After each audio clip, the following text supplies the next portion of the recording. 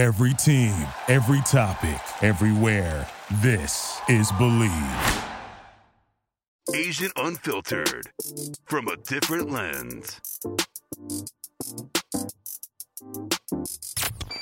For the listening audience, I'll set you up with a nice intro on the podcast network, but this brother right here, I met at the Burbank Athletic Club. Nicest dude, got the illest gi. I knew he was like a quarter Filipino at that point, because totally like, yo, let me be braggadocious with my black belt too, you know?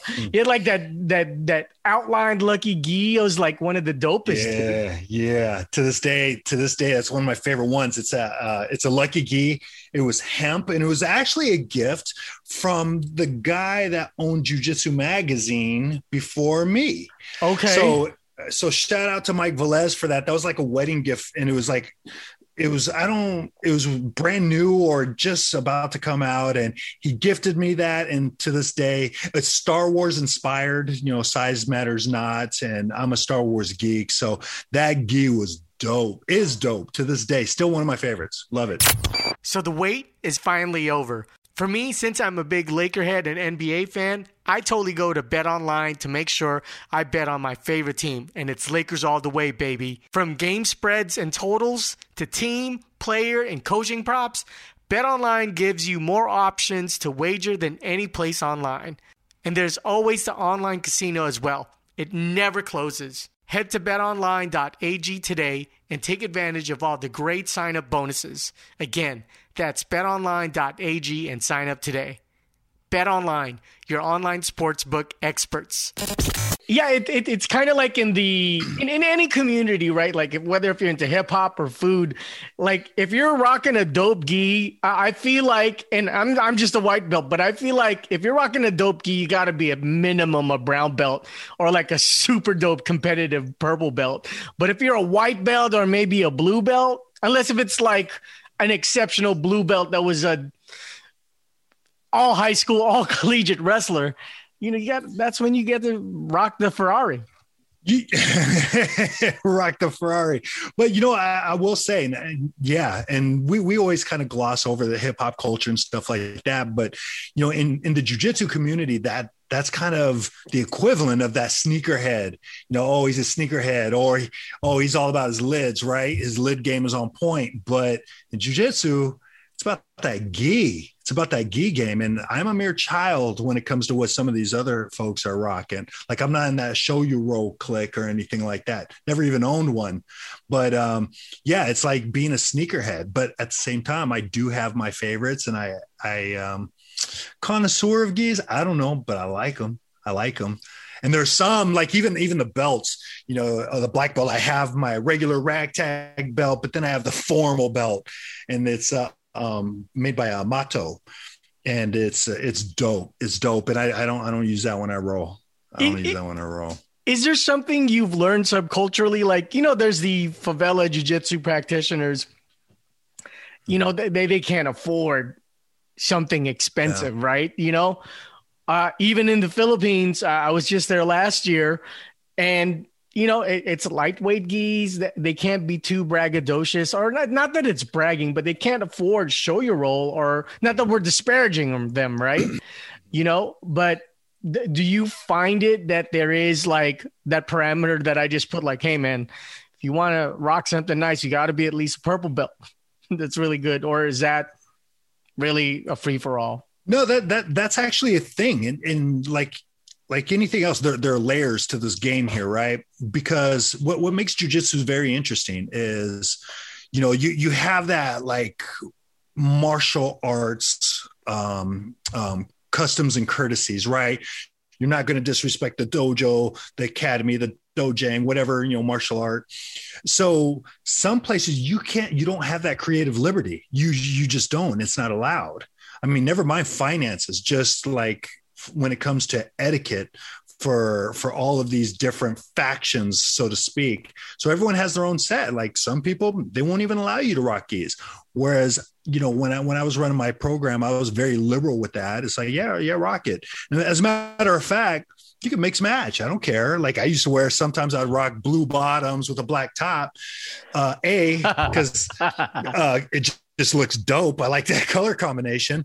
But B, sometimes the pair of pants rip or a jacket rips, or one thing doesn't feel as comfortable as the other. So there's so many layers, but it all comes back down, and this transcends like tax brackets, so to speak, is just being confident. What makes you feel good? You could be a blue belt, but if you just have this aura, the way you walk it, like you're getting tapped out, but it's like, that's what's up.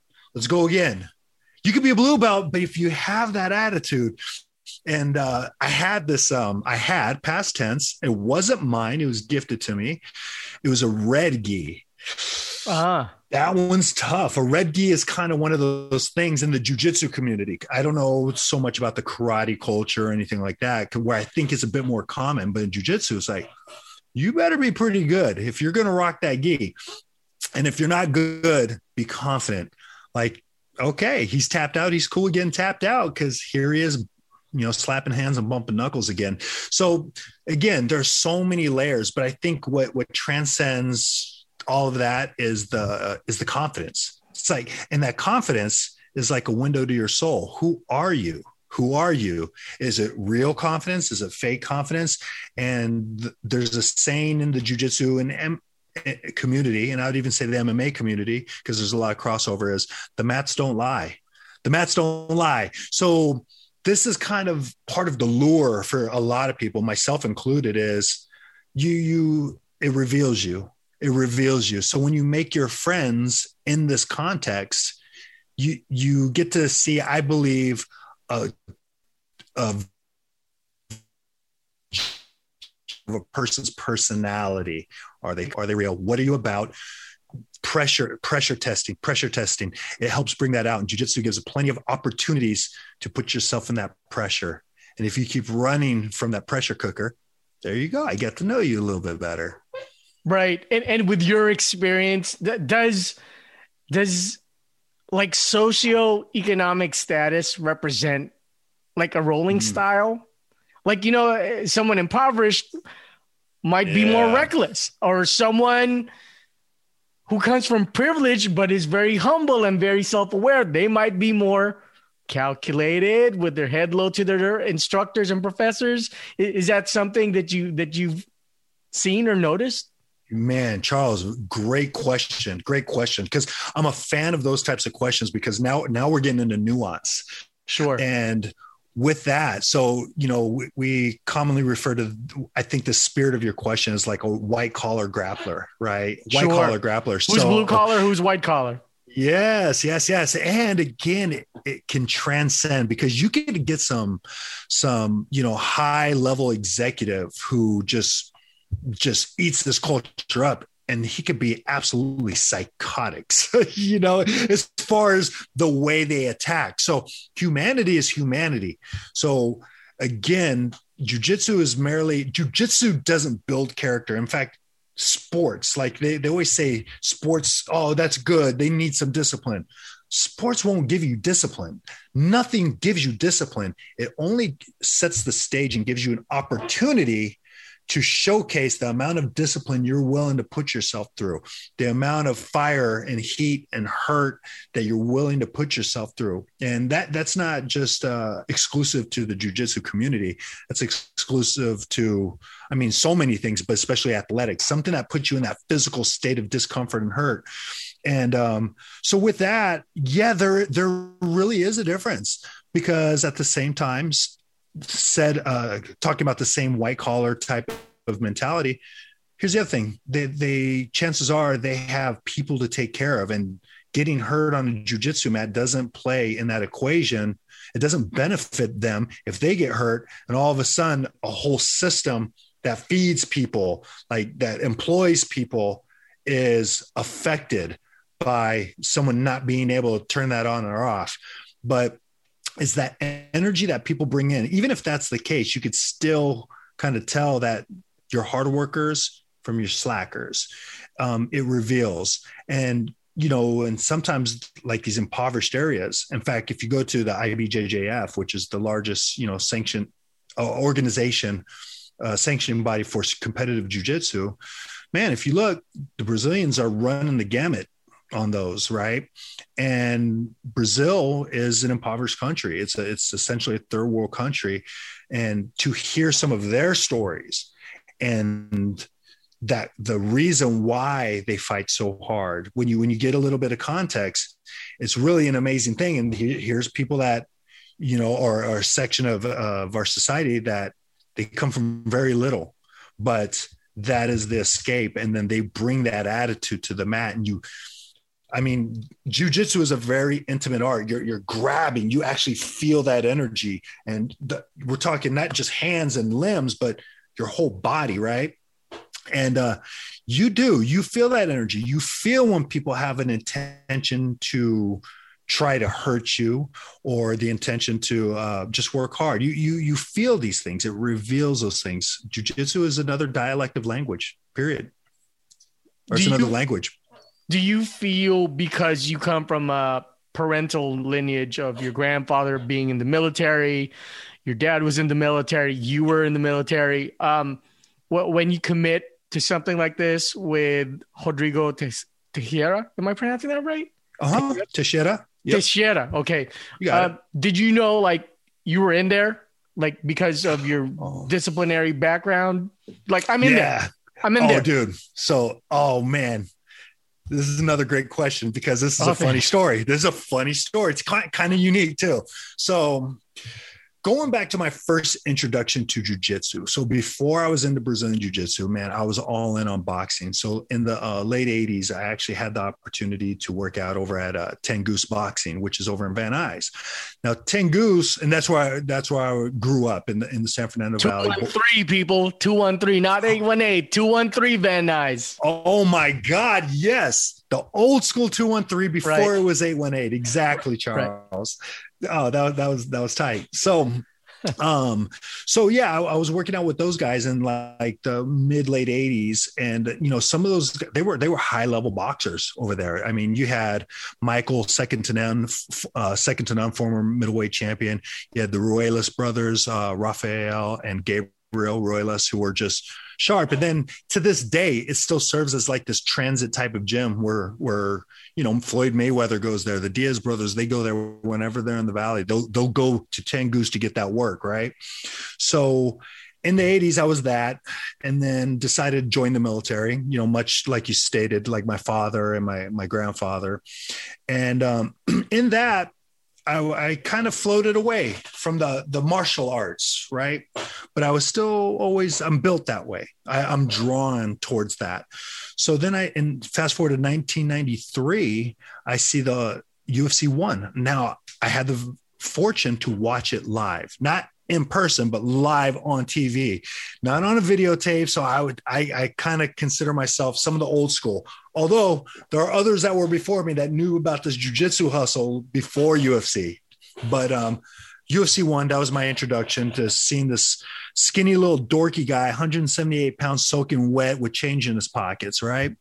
And I'm thinking, oh, look at this poor kid. He's going to get mangled. And, you know, the Frank Shamrocks and the Art Jimerson. Art Jimerson was a boxer. He was a good boxer. A lot of people don't know that because they just see MMA lore and the one glove guy, right? Sure. But Art Jimerson was a legit boxer. He was like a top 10 cruiserweight at the time. So I watched this and it piqued my interest because I honestly thought boxing was it. Boxing's it. You put a good boxer in there, they'll light these guys up. But then Art Jimerson, who is he checks off. He was a legit boxer.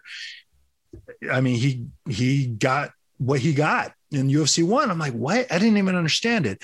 Then I see Royce doing it over and over again. Then that was November 93, December 93. I go to the gym. I see these guys in pajamas flopping around doing this jiu-jitsu stuff. I'm like, oh, I got to approach these guys. I got to try. And it was funny. There were no mats. It was hardwood floor, and they were just kind of holding together all these aerobic mats in the gym collectively. They were all sharing one gi and a white belt. Turned out they were students from the Gracie Academy. And I'm like, oh, yeah, you know what? I'm pretty good at self-defense. I took karate. I used to train under Frank Dukes when I was a little kid. How about that? Oh, good. Yeah. He was my instructor. But anyways, I'm like, yeah, tuck my chin. If someone slaps on choke, tuck my chin. I'm good. Wrong. They choked me 7 ways from Sunday, and I was hooked. So I had my first introduction to jiu-jitsu and learning at the arts from that group of white belts and 1 blue belt from the Gracie Academy. We took this seriously. I wanted to be in the UFC. I trained hard. I actually even talked to Art Davie, who was one of the founders of the UFC at the time, along with Horian.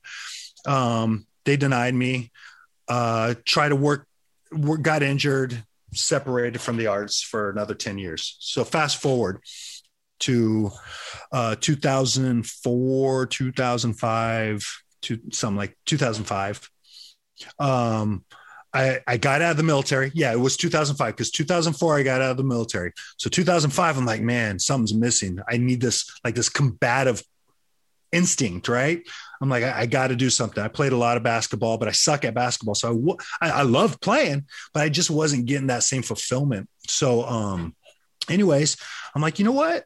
When I was training with those guys, I was good. I was nice. So what I did, I went on the internet. I just looked for the first tournament, signed up. Didn't even have an academy affiliation. In fact, I put my basketball organization I was a part of as my academy, basketball, big ball in athletics. I signed up, and then I'm like, oh snap. I signed up to this thing. I guess I better find an academy.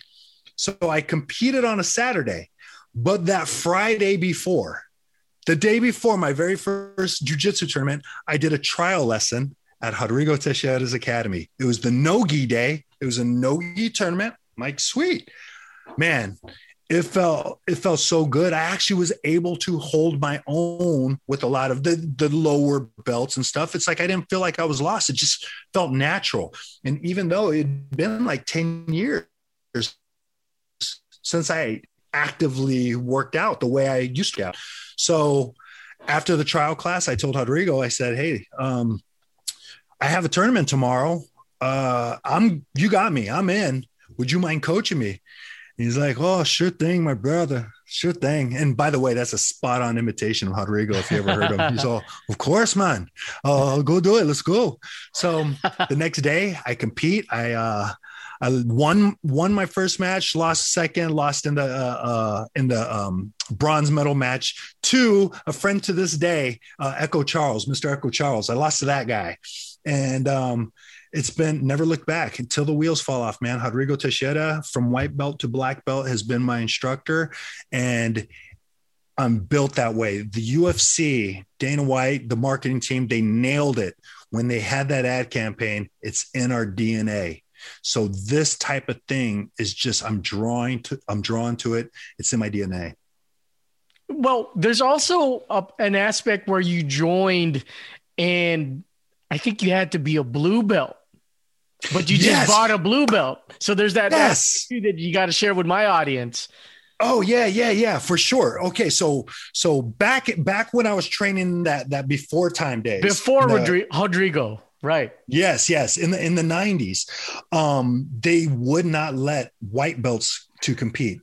The white belts were not allowed. So I did the whole Karate Kid Miyagi-Do thing. Remember that they'll scene when Mr. Miyagi does the little misdirection while stealing the belt from the other hand? Sure. I just went and bought a blue belt because I knew, I'm like, oh, I'm prepared. Shine. I'll just do blue belt. And so I bought a blue belt, but then I found out that rule, by the time 2005 came, that rule had been relaxed and everyone was allowed to compete. So I'm like, oh, cool. In fact, since it was no-gi, I just went beginner. I'm like, beginner, sure, let's do it. And so anyways, I was able to compete, but yeah, I bought a blue belt and I was very prepared. Like, yeah, I'm a blue belt. I brought it with me and everything, just as kind of like my documentation or something, you know, but yeah, man, I just wanted to do it. I didn't care. I really didn't care about winning or losing. Of course I would have liked to win. I would have liked to beat Echo Charles because he still dogs me about it to this day, but it is what it is. I'm still here. He's still here. So we love this culture. We love the community, man. Yeah, I needed you to share that because preliminarily to jiu-jitsu blowing up as it still is, there's people like you. Like I'm 45, so I come from the JKD. That's how I got into martial arts and then Muay Thai.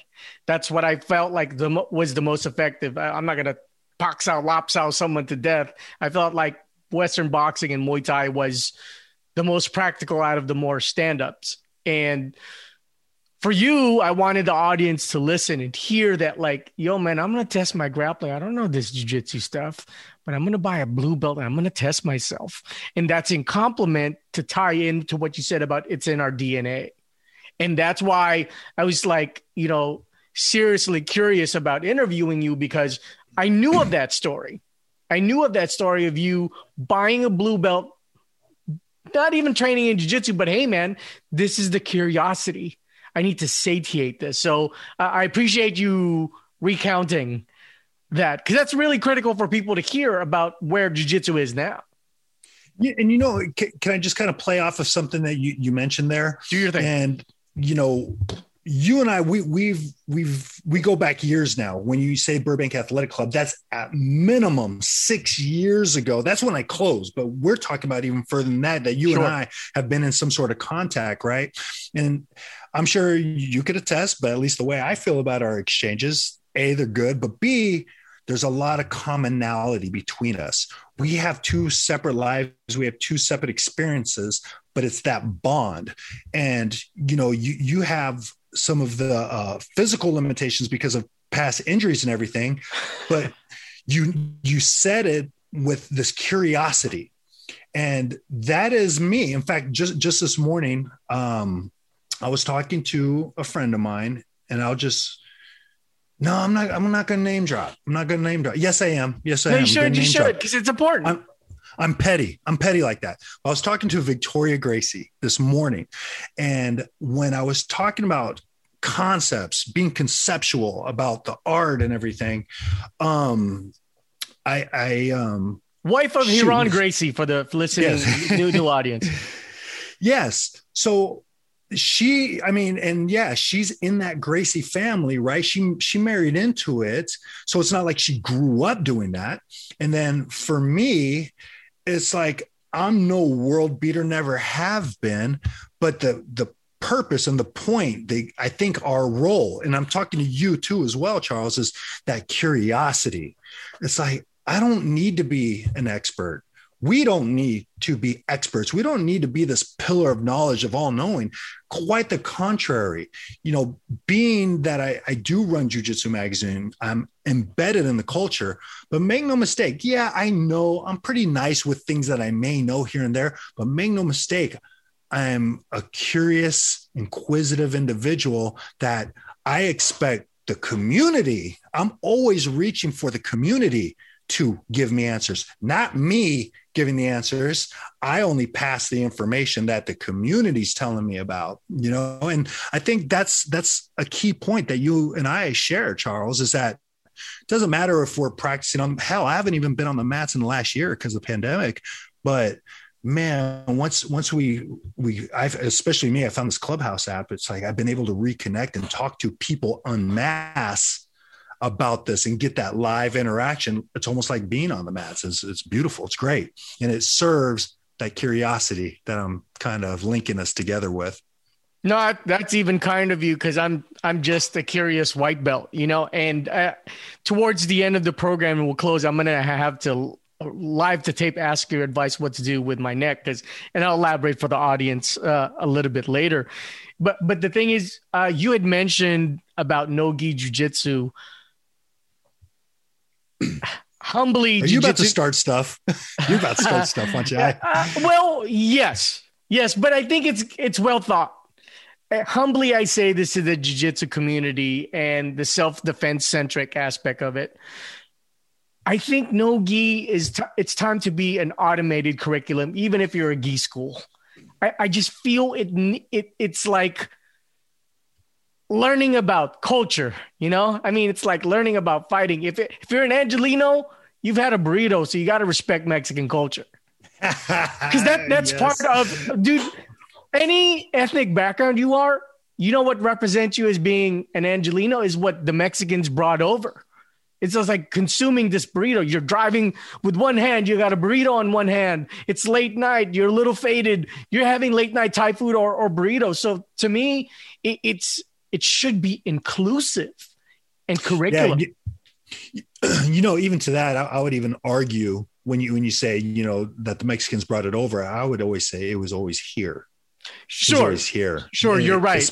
Especially in the proximity of where we are. And oh my God. Treaty of Guadalupe, the Battle of Rio Grande.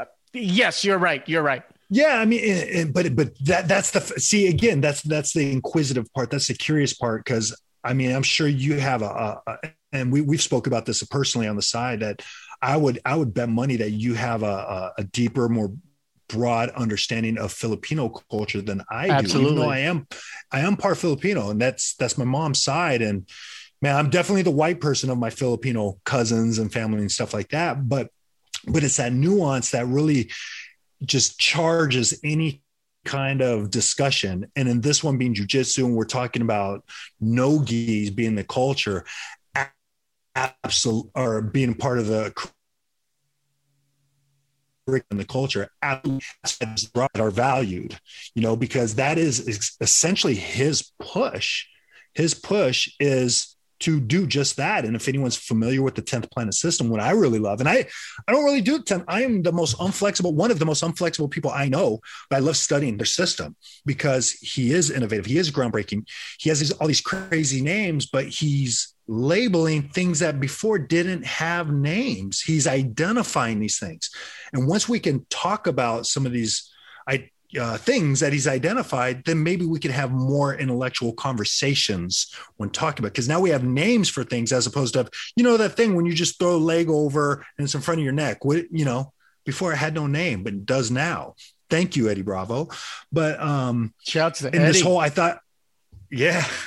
And this whole idea about, it's a common question of, well, what's better, gi or no gi? And, that to me,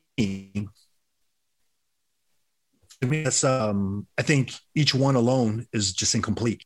It's incomplete, as they both have a place in the discussion. That's like asking which one's your favorite child. If you have multiple kids, it's like, no, it's the family, and gi is part of the family. No gi is part of the family. They both have, and I will argue and possibly die on each hill of that argument, of why each one is just so important. And, there's a famous saying that goes on in the industry, when Dean Lister coined that phrase about lower body attacks, leg locks, ankle locks, foot locks, is why would you ignore 50% of the body? And Pete the Greek, he specializes in wrist locks. He says, why would you ignore 0.5% of the body or 0.05% of the body? So there's truth to that. And that's the way, again, DNA, curiosity, the wiring.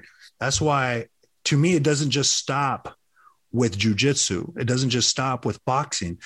As a child, that was my infatuation when learning about the military. It's like, I want to learn how weaponry works. I want to learn how rifles work. I want to learn how submarines work, the role that they play, battleships, aircraft. I was into all of that.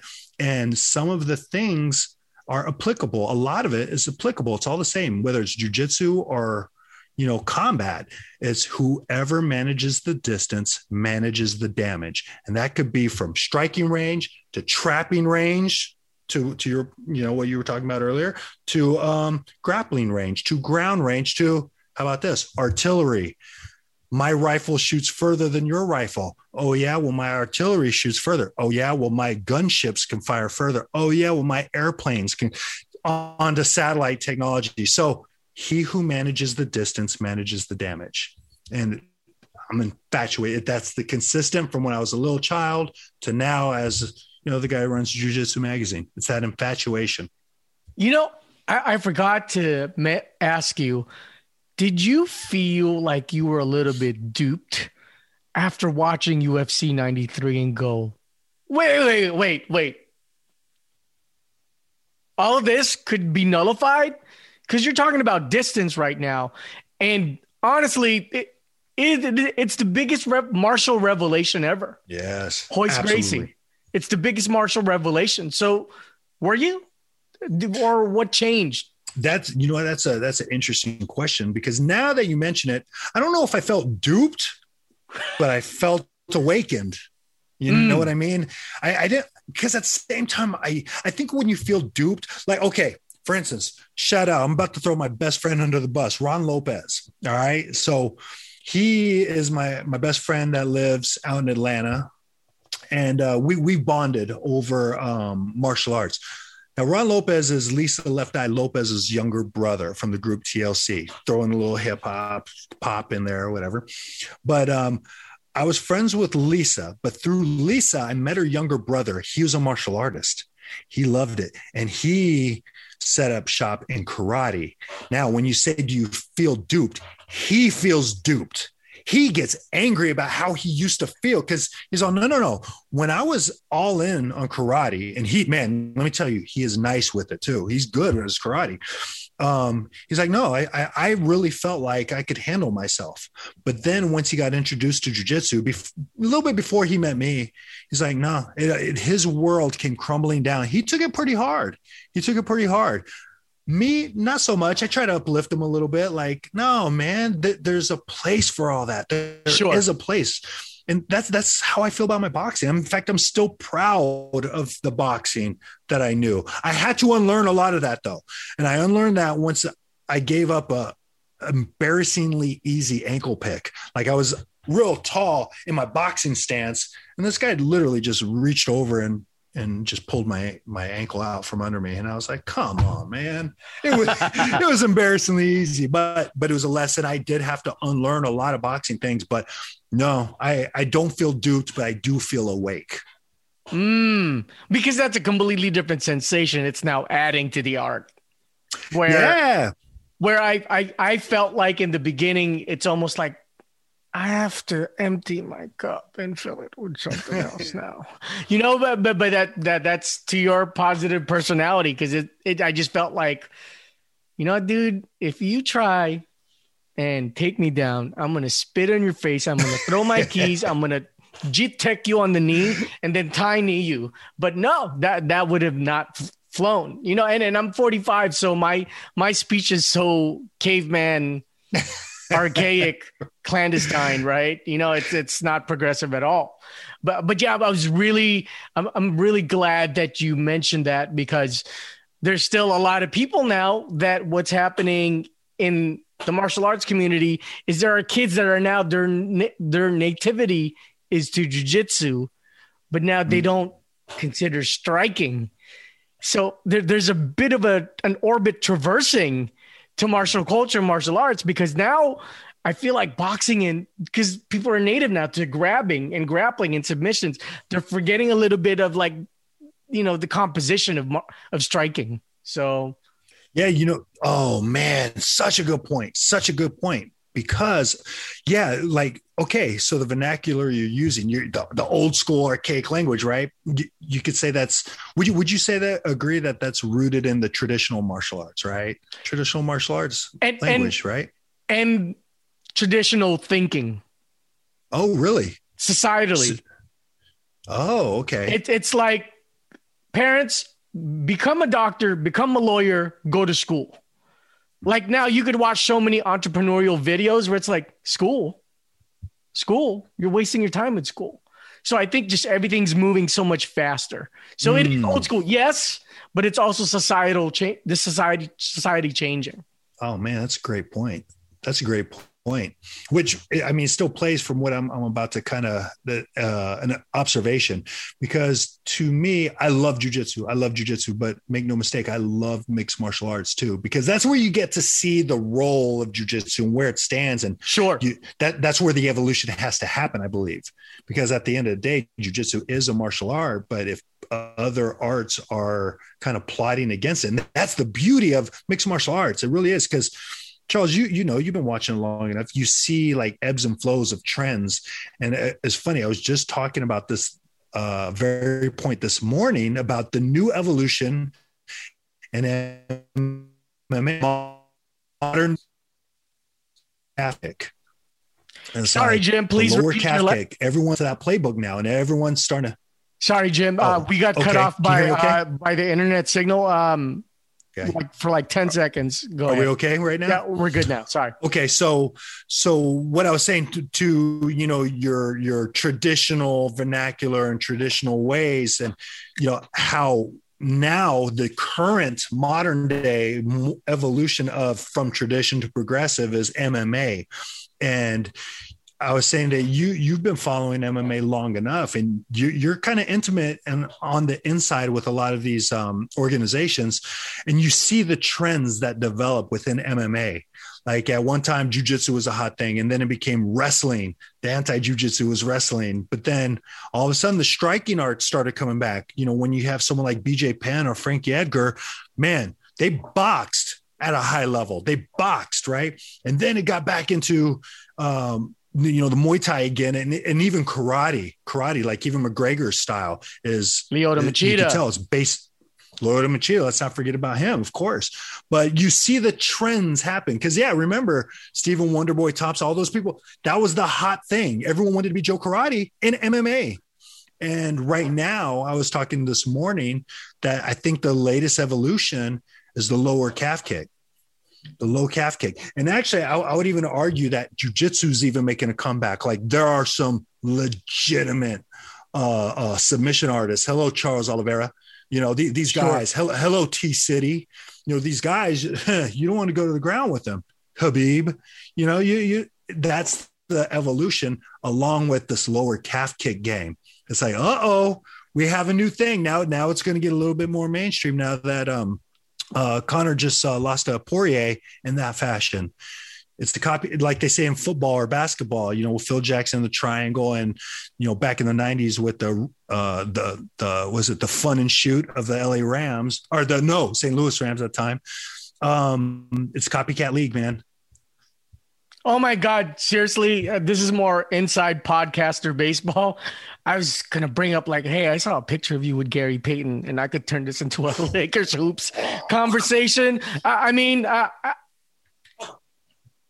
going to refrain. I'm going to be contextually in the timeline. Because we'll talk forever. Yeah, absolutely.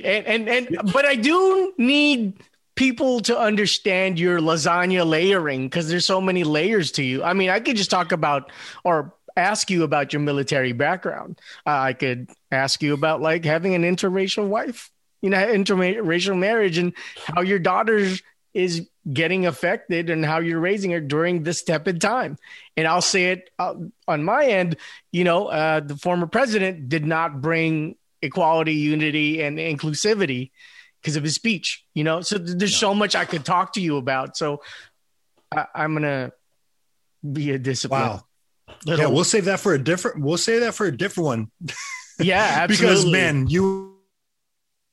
those are all things, Charles. I love talking about.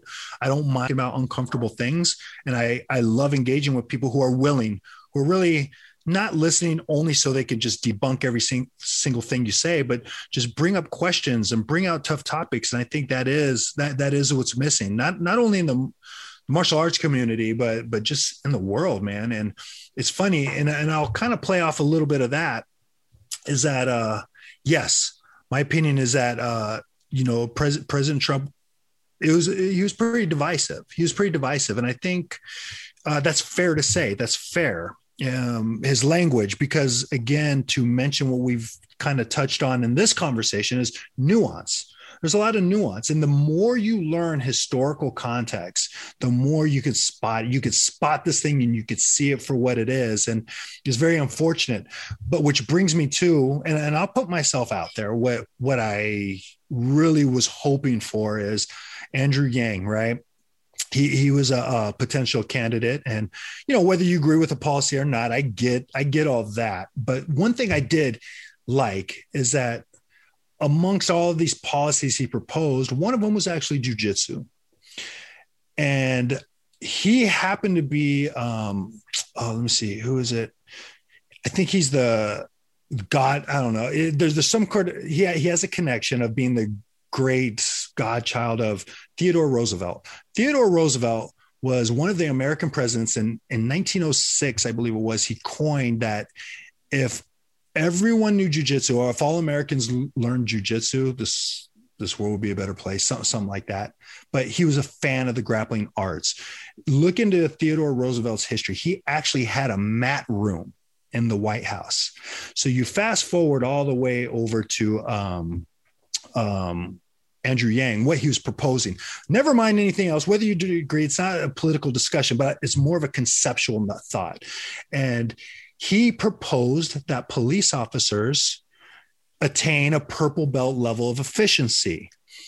Now, when you think of it on the surface, it's not much, but when you think about it in depth, you start thinking of, yes, if a lot of these officers, no matter what these officers' political beliefs were, but if they were very efficient in the art of jiu-jitsu, then a lot of these unfortunate incidences would be better not only for the police officers because they don't have to use excessive force. They will have this purple belt level. I mean, hell, I'll even put my money on a blue belt. Sure. With some athletic ability, right? Never mind a purple belt. But if every unfortunate incident that happened, if these officers had a purple belt level of proficiency, I think the officers would be in a better place because they do suffer too. They do. And it's not an argument. Yeah. And this is not a defense in them or for them and inappropriate conduct, but it would also be better for not only them, but also for the alleged perpetrator. They don't have to die. They don't have to get beat to death. They are effectively restrained and allow the system to do what it's built to do. Just off of that notion alone of what he was offering and what his ask was. Now, if you also go into jiu-jitsu culture, I think anyone who's ever spent any good amount of time in an academy, they will understand that jiu-jitsu academies and being on the mat, it's a unifier. It brings many different cultures. And we talked about it earlier, Charles, tax brackets, right? You'll have people in that high tax bracket, people in the low tax bracket. You'll have the educated, you'll have the not so educated. You have the police officer, you have the ex-con, you have the doctor, you have the lawyer. Jiu-jitsu academies and that art, anyone who's ever practiced jiu-jitsu for a long amount of time, they will all agree with me. I would say a good portion would agree with me that that's the reality. Jiu-jitsu and the practice of unifies people. Now, I wanted to write an article about when Andrew Yang was running, but imagine for one moment a mat room back in the White House. Leadership starts from the top and it trickles down. Whatever the vibe is, whatever tone and vibe is set by the leader, and this goes from the presidency to the civilians, to an academy owner, to his students, to your platoon sergeants, to his squad leaders. Leadership rolls downhill. And if we could start with a leader, just for 1 minute, the concept of a leader who does jiu-jitsu and understands that power of unity on that level, I think that would be a great place to start. So would it be utopia for you if a cop does an Imanari roll, his baton gets caught, and then he puts him in the Jew claw, and then he almost omoplatas him and handcuffs him and goes, "Yeah, world star." Oh my God. Hey, wait, Charles, and let me protect you from any further backlash you may receive. When you said Jew claw, jiu-jitsu is spelled J-I-U. Oh, thank you. J-I-T-S-U. When he said Jew claw, that was not any dig at the faith-based word or pronunciation. No, it's J-I-U. It's a play off of Jew-jitsu, right. J-I-U claw. So don't give Charles crap for that. Thanks, man. But imagine that, dude. Someone in Minari's and his gun and his baton gets in the way with the walking. Oh my God. I mean, that would be so amazing because even Henner, I think Huron too, was like, talking to the officials in New York, and it's like, what do you mean no chest to chest? Oh, that's bad. That's one of the most essential things in controlling someone. Horrible. So I think coming from what? Sorry, go ahead. No, I do. And I didn't mean to interrupt. Sorry, Charles. No, do you think? I want to make this very clear, and hopefully this part, it gets cut up and it gets, distributed, because this part is very, very key. It's very crucial. When they start banning for police officers the use of what we commonly call a rear naked choke, a rear naked strangle. Yes, bad things could happen. Death could happen for sure. But here's the thing. that kind of stuff doesn't happen to properly trained practitioners. We practice that stuff day in, day out. MMA fighters that we watch for our entertainment.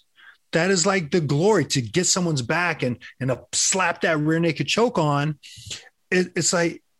No one has died in an MMA match from an improperly applied rear naked chokehold. So to allow for our entertainment rear naked chokes, which there has not been a substantial argument that anyone can make about banning rear naked chokes in sport. Why would we do it when there really is life and death on the line with these officers? Why would you take that tool away? It's a very horrible precedent that was set, very dangerous. When you take away that chest on chest, when you take away that rear naked strangle option, when you take those, because then what are the other options? And the fact that it's illegal perfectly legal in our sports, and it's fine. Hundreds of people compete over a weekend, any given weekend, with that available to them. Not a single death, pro and amateur. Why would you take it away from a police officer? Such an effective tool. So I really hope that bottom line gets disseminated to the leaders who make these rules. Right. And it's a clear-cut example of understanding and applying the understanding, because if someone like Andrew Yang, if he were to be asked, okay, tell me why a purple belt, because it's this level, this level, this level. It's a factor of learning how to utilize your body to control and hold something. He could explain it to the people who don't understand, who are in politics. But when you have someone, let's say, look, a lot of us are born on third base, meaning we're not as impoverished as immigrants, African Americans who are here, right? A lot of us are born on third base, but it's how you utilize that. And that's what Andrew Yang is trying to utilize, or any official who agrees with jiu-jitsu implementation. It's, don't act like you hit a triple because, you were born in third base. You know what I'm saying? Right. Well, yeah. And I mean, Charles, like, here's the question for you is like, where do you think that advice came from? Where does that come from? Because I wouldn't know not a single, and I don't even know if you would know a single. So I don't know why I'm asking you, but just in case, who's giving that kind of information to say, yeah, ban chokeholds, good idea. It's like, whoever gave that advice, do they even watch MMA? A lot of it is wrong line of context. By the way, this is inside baseball podcasting. When the person when their viewee is interviewing me, that's all right, because this is like the brotherhood here. I personally feel it's a misunderstanding in its group society. So in other words, it's like when you want to take advice, sometimes you don't want to take advice. You just want to heed according to what people agree to you. Right. It's kind of like when you're in a Facebook group, if it's a political group or understanding of Japanese culture, you will latch on to what you only like and what you only know. But because some of these politicians, they don't know, therefore they are afraid. So if you have a lot of affluent politicians who act like they hit a triple, they're going to form their own commune, and then they just agree amongst each other. Because people are at that level, they don't have the time to understand anymore. But they still want to hold on to that position of authority. Yes. I know what I'm talking about. Yes. You listen. Because A, B, C, and D of my commune agree with me. Yeah. Yeah. So that's why the representation is important. So that way, JKLMNOP, it's like, wait. We got two sets of 5 people and they're disagreeing. We have to understand. Like, honestly, I know people in the Philippines and they struggle, dude. I know 2 families that live in one house because they're just impoverished people. And how can you say, they're fault lazy? Of their own. Yeah. Right. Yeah. So for me, it's just an issue of there's no opportunity. Right. And you're not willing to understand. I won't expect Yes. someone to be empathetic, but be sympathetic. Empathetic is when you feel it. You felt it before. But sympathetic is the willingness to look at that and go, that's not good. Let me learn something. Mm-hmm. So I think it's the Man. pocketed communities that these people put allegiance to each other. And these echo chambers don't really help, right? The way the algorithms work for social media and stuff to really keep you in that keep you siloed from dissenting voices. Well, that's a brilliant point and because keeping you step outside. Right. That's a brilliant point because with algorithms, if you do research on something negative, everything negative is going to pop up and that seeps into your brain. So you're going to have to combat that algorithm, look for something positive on the same topic to combat the algorithm. Yeah. Like don't get mad because you spent 10 years studying karate and you found out that, jujitsu works a whole lot more effectively. Right. Yeah. Don't get mad at those things. I try to make a connection with that. Bad job. And just like what I'm saying, it's like if the karate folks are like, no, don't train that jujitsu stuff. Yes. Oh, in fact, going back to Ron, when I was asking him about jujitsu in Atlanta, that was one of the things he said. He was looking in martial arts academies, and this is late 90s, early 2000s or so. And he would ask them, do you guys do any ground fighting? Because he wanted to learn. And then the guy just said, oh, no, we take care of it before it gets to the ground. And he was serious. And to your point, he represents that thought path, that chain of thought. No, we take care of it before we get to the ground. And he just knew it. He knew it.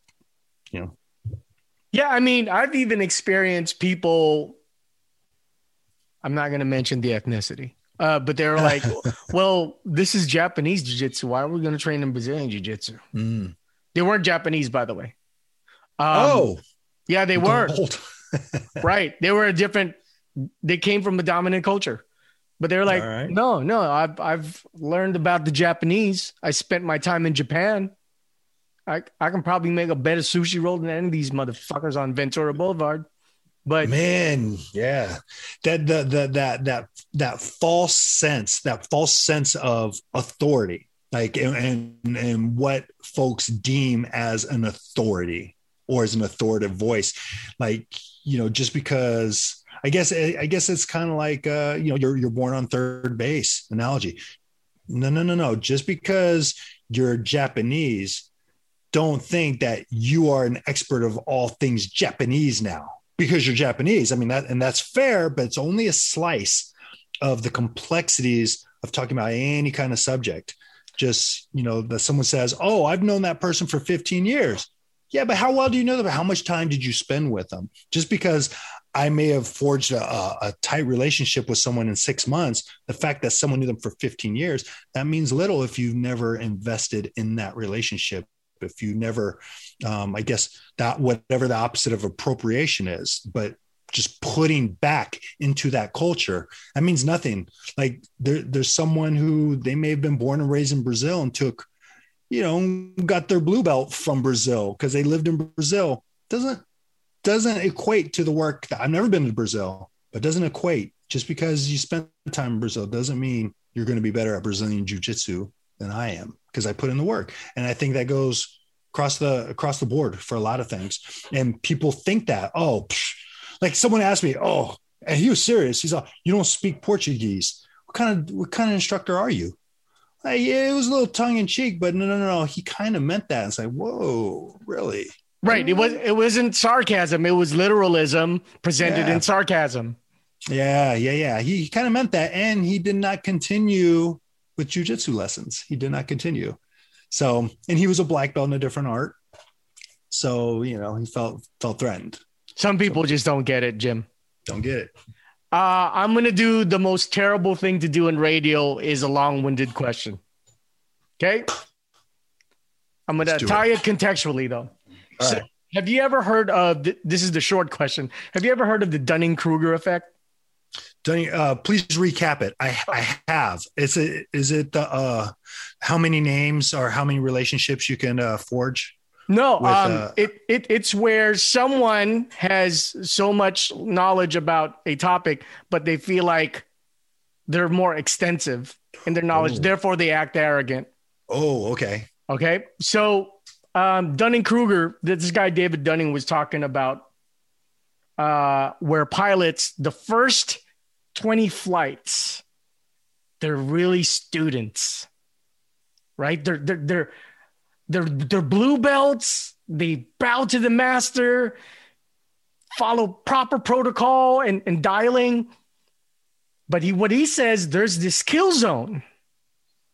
Like when someone's a purple belt, they think they're a black belt. They think they're mega experted. No, you know what? You jumped the gun. Not to be anal with details. What you're talking about is the white belt mentality, and then the blue belt is where this effect comes in, which is why we have blue belt blues. Everyone quits at blue belt because they think they know more than what they really know. Right. And then, well, some blue belts are just, they were content. That's another topic. Yeah. But with the Dunning-Kruger effect, you know, the specificity that David Dunning was talking about was the kill time. Okay. Where a pilot could crash because they think they know it. And this has happened before. And this is so critical with the killing time. And you have the military background. So have you witnessed this with your student group where it's like, and please elaborate on that experience. It's like the Dunning-Kruger effect. Like, oh, okay, your berth's kind of between blue and purple now, and you think you're Marcelo Garcia now, right? Oh, okay, all right, Jacare, all right, Homero, and you know what I'm saying? It's like, come on. Hell yeah. By the way, I love all of your references. You hit some of my favorites right there. Love that. Good man, Charles. But yeah, so to that, and your analogy was spot on too. It was awesome because I have stories of that going back into the military. And I will never forget a couple of my drill instructors, Sergeant Conejo and Sergeant Mascarenas, and then my staff sergeant, lead drill instructor, staff sergeant, Justice. But I'll never forget, once we went through, at the time, the Marine Corps used what was called line training, linear neurological execution, linear neurological override execution, something like that. Linear line. So that was the martial arts system, and we worked at it. And man, I was focused. I love that stuff. That was some of my favorite stuff. But once we started getting nice with it towards the end of that portion of the training, the thing he said is, now don't go out thinking that you're going to beat up every drunk guy in Oceanside, because I was at Camp Pendleton at that time. He's like, what you have just learned and what we have taught you is just enough to get your ass kicked. So it's like, that's so true, man, because you see, I mean, understand the process of how they make you feel. Like once you're done with basic training, you're like, I could take on the world, you know. It's that Dunning-Kruger effect for real. And then, you know, the poor new Marines, they drop into the fleet and then they get known as that guy, like, all right, slow down, boot. They'll call him boot, even though they just finished boot camp, you know, but yeah, that goes on. I don't think any genre, any skill set has a monopoly on that kind of thing happening. But yeah. Oh, absolutely. In jiu-jitsu, and sometimes to see it in real time where some of your students, they will just kind of, and I'm pretty liberal, I'm pretty relaxed, as you know. Absolutely, you are. So when I teach, you know, I feel I give everyone a voice, but there are lines, and there are times where I've had to kind of just pull on that leash a little bit, because I would have newly minted blue belts start kind of expounding on my instruction. Not that I have an issue with people helping other students. And I'm not from this hierarchy of, no, you must be a black belt to teach, or you must be blah, blah, blah. No, I'm pretty liberal, but I would see it with my own eyes as some of my students, they would have this feeling like they're not drilling like they used to as a white belt. And not only that, they think it's correction time. Like they take that notion of, they get to correct everyone's flood technique. And yeah, it could be a nuisance, but it just really depends on how you run your academy. I mean, leadership rolls downhill. How do you run the academy? But yeah, it's very common to your question, Charles. Yeah, and the tough thing about that is it's the YouTubery where I know that move. I know. It's on my playlist. I know. It's on my playlist. Professor Jim, I know. That's why, like, I'd rather be self-effacing and not forcibly humble, but just like, yes, sir, no, sir, because I don't want to be that guy who's teaching the higher guy on the pecking order about a technique that I still need retooling on. Yeah. There is a segment of just humanity that, and again, I think this scales well beyond jiu-jitsu, is that lack of self-reflection, that lack of inner dialogue before acting out or blurting out something that's just ill thought. You know, it's pretty common. And the good thing about jiu-jitsu is that type of behavior, just organically, without malice, it gets weeded out.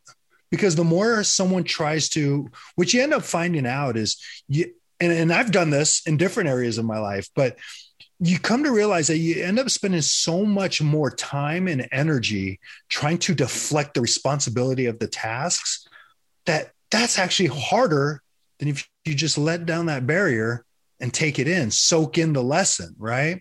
So I think everyone, or a lot of people, I'll just say, have that going on at some point in their life, you know. And yeah, I'm not immune to that. That's happened with me in certain areas of my life, to where, oh no, I got this. And what I mistake that for is a can-do positive attitude. Like, yes, I could do it. I could do anything. I could do it. But then sometimes it's like, that's not even the discussion. That's not even the discussion whether you can do it or not. You just need to just chill a little bit and take it in. But it's having that dialogue to, when you find yourself doing that, just pause. It's the self-awareness part of it, right? Yeah. Take it in. At least, and even if you're ill connected with your initial environment, at least give an attempt. Like, pause, self-reflect.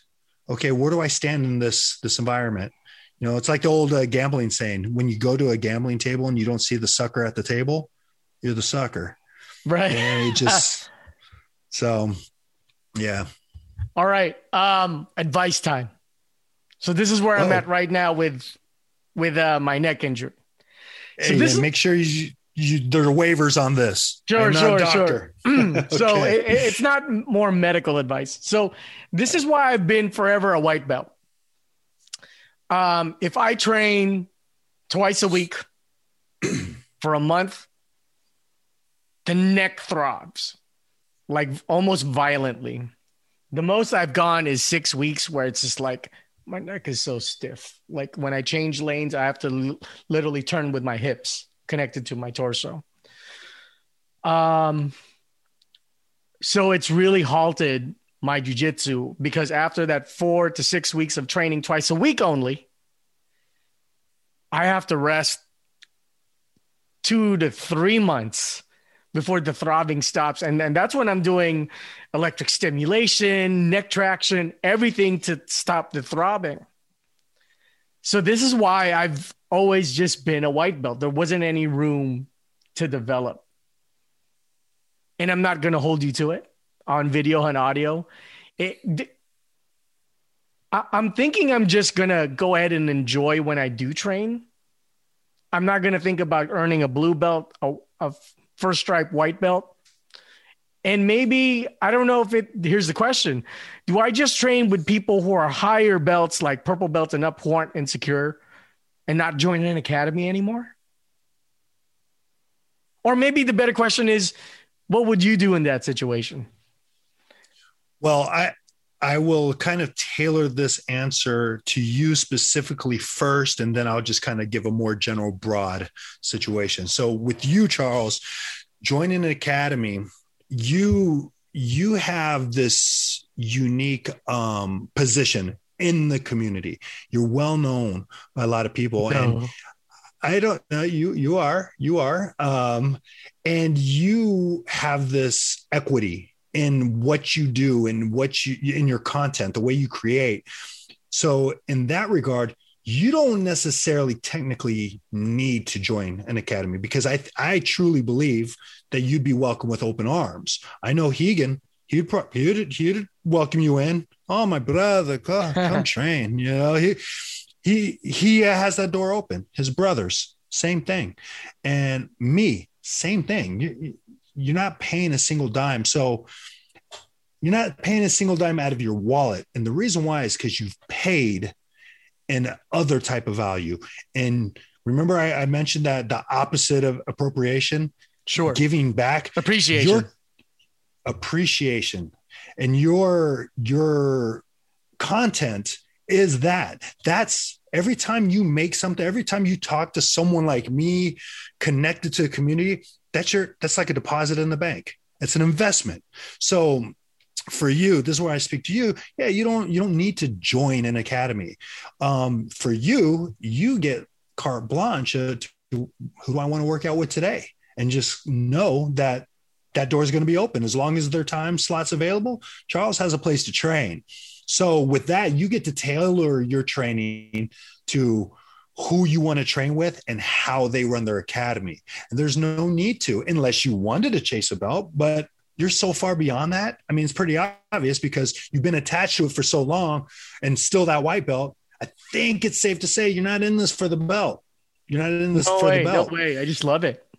So I'm speaking to you, and that's how I would address that is, yeah, I think you're on the right track to find your group of trust, that inner circle, so to speak, of people you trust, and roll accordingly.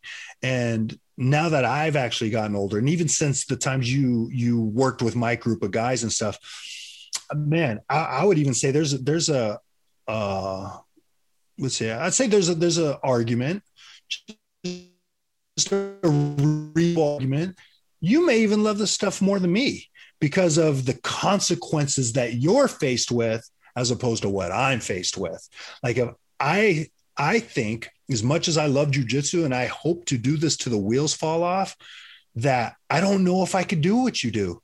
I don't, like, if I was that limited, it would just be different. I think I'd be so hurt at my ability to not be able to participate that I would either put in a position to force myself to get to where you are right now, or I'd just have to detach because of the sadness I would bring if I couldn't do that anymore. I couldn't detach myself, Jim. So yeah. See, and that's what I'm saying. A reasonable argument could be made. Fortunately, knock on anything sacred, that I'm not in that position of, like, now when we're talking about neck injuries, oh, I'm beat up. This hand right here, my left hand, it has not felt right for the last 13 years. It's a constant, like my thumb and forefingers are asleep, that constant tingling, that numbing. And it's because of necks. I've had my back ribs dislocated, that created pressure up against some nerves and my neck. And I have like fragments in there too, that create this havoc that gives me this 24/7 tingle in my thumb and forefingers right here. So there's that. And I still roll. And again, if I don't know, and I don't ever want to be put in the position to where I'm dealing with what you have to deal with. And that's my argument for you and how much you love this. And that's like the love of the highest level, when you're willing to, not even for a competition, just for the love of the existence, your connection to it, that DNA that we've talked about, right?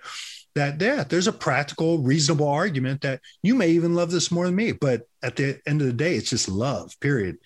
And for the, I guess, the common folk who aren't dealing with these issues, I've always said that just find your niche. This is one of those things that there's no real playbook other than what's in your gut. How, there's a saying that I love. It's, people won't remember the words you speak, the words you say, but they'll always remember how you made them feel. And with that that's where everyone, no matter of their tax bracket, no matter of their situation, is they have some sort of direction towards or away things based on the way their choices pretty much always theirs. They could always make choices off of how things make them feel, generally speaking, because unfortunately there are some people that they don't have choices, but on some level, there's always going to be a choice. There's always going to be a choice. And when it comes to, starting a jiu-jitsu journey or martial arts journey is, man, shop around, see how these places make you feel. Do you feel like you're learning? Do you feel like the instructor's on the up and up and not some shady charlatan, right? Like mandating, that's always a red flag. In fact, for everyone, tap into the Instagram McDojo life. That guy, Rob over there, he's running a good thing. He outs these charlatans. And yeah, people will prey. And that's the unfortunate reality. People will prey on other people's kindness, on other people's ignorance about the arts. So at the end of the day, it always comes down to trust your gut. It's one of those whimsical things that, everyone has different gut instincts. Trust your gut. How are leadership, again, how are the other students treating you? How do the other students make you feel? Do they make you feel like the training environment is safe? Make no mistake about it. Even though the martial arts can crank out killers and savages, the training area must make you feel safe, that you can learn how to be that killer, ironically, right? That savage, that beast. So, but all in all, it has to make you feel safe. It has to make you feel valued, and has to make you feel like you are a part of whatever it is you're attaching yourself to. That's just kind of my general advice to the general public. And yours is very specific. You have identified the people you like because you have that equity in the culture, in the community. Well, that's the knowledge and astuteness of Sir Jim over here, Professor Jim Lawson. I could talk to you for like 4 hours. Man, we haven't even hit hip hop. I wanted to hit you, dude. Hey man, what's some of the new stuff? What's on your playlist? Put me on game. I'll send you like a zip file of the newest stuff out there. These kids, these producers are animals, dude.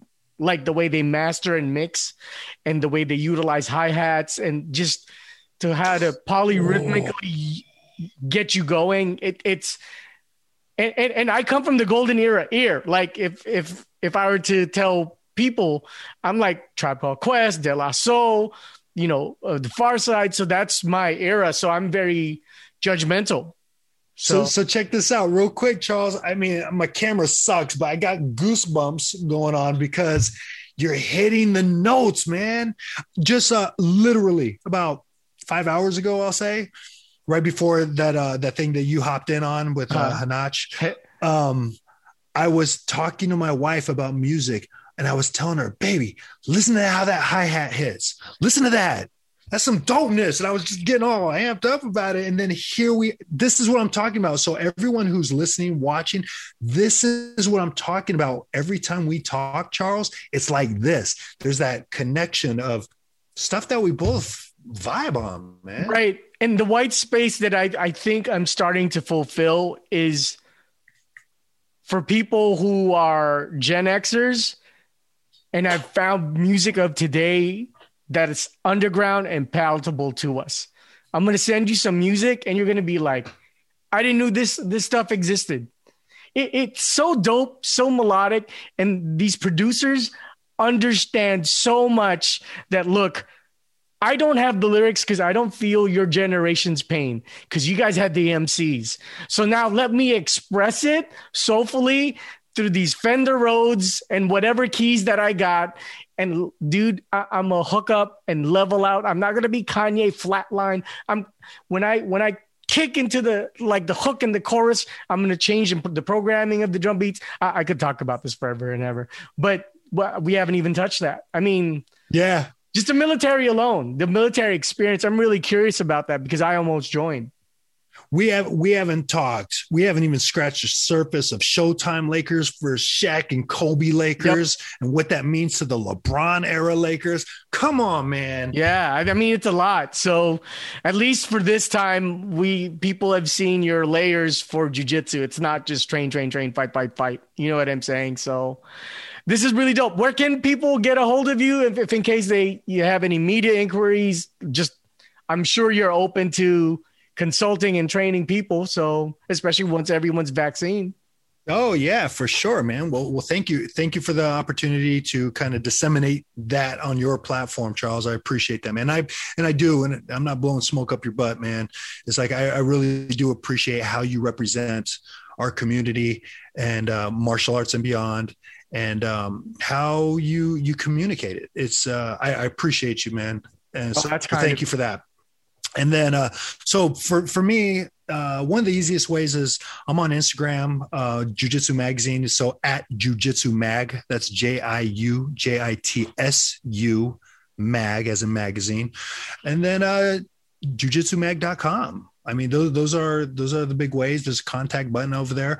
Then also, man, here we are in 2021. I just got introduced fairly recently to this Clubhouse platform. I don't know if that's in conflict to anything you're doing. Which you put me on. Oh, man. This thing, it's going to shift. I think it's going to shift the landscape of social media. And in essence, it's kind of like music. It's like it's built off the backs of greatness, right? It's like we had those previous era MCs and hip hop and all that stuff. But then I don't like dumping on the new school. It's like, man, it's a pet peeve of mine when people say, oh, they don't make music like that anymore. Man, stop it. Stop it with that. The younger generation, people who do that, they dismiss the opportunity for the younger generation to build off of what our individual eras created. That's what it's supposed to do. And if people who say that, oh, there's no good R&B now, there's no good hip hop, you're not listening straight up. And you're not digging. That's right. And I'll say that to your face and diss you on that. But Jiu-Jitsu Mag on Instagram, and then jiu-jitsumag.com on the internet, and Clubhouse. Hit me up on Clubhouse. I am actually, my handle is Twisted One. And we do have in the Clubhouse platform now. It's Jiu-Jitsu Magazine's Club in Clubhouse. So look for me there. And Charles, it's been a pleasure, man. Once again, thank you very much. I can't express enough how much I appreciate, you doing what you do and giving me the opportunity to chat with you. Stop, dude. This podcast was about giving you your flowers. So stop with that, man. Yeah. You're the man, dude. See, I flipped that stuff and put it back on you, son. Oh, man. But thank you so much. And I'll let you know when we broadcast this. Right on. Sounds good, man. And I appreciate you, Charles. And yeah, guys, I'm doing a lot of cool things. So keep in touch with me through the magazine. Thank you, Charles. Yes, sir. Thank you so much, man. Asian Unfiltered on Apple Podcasts and iTunes.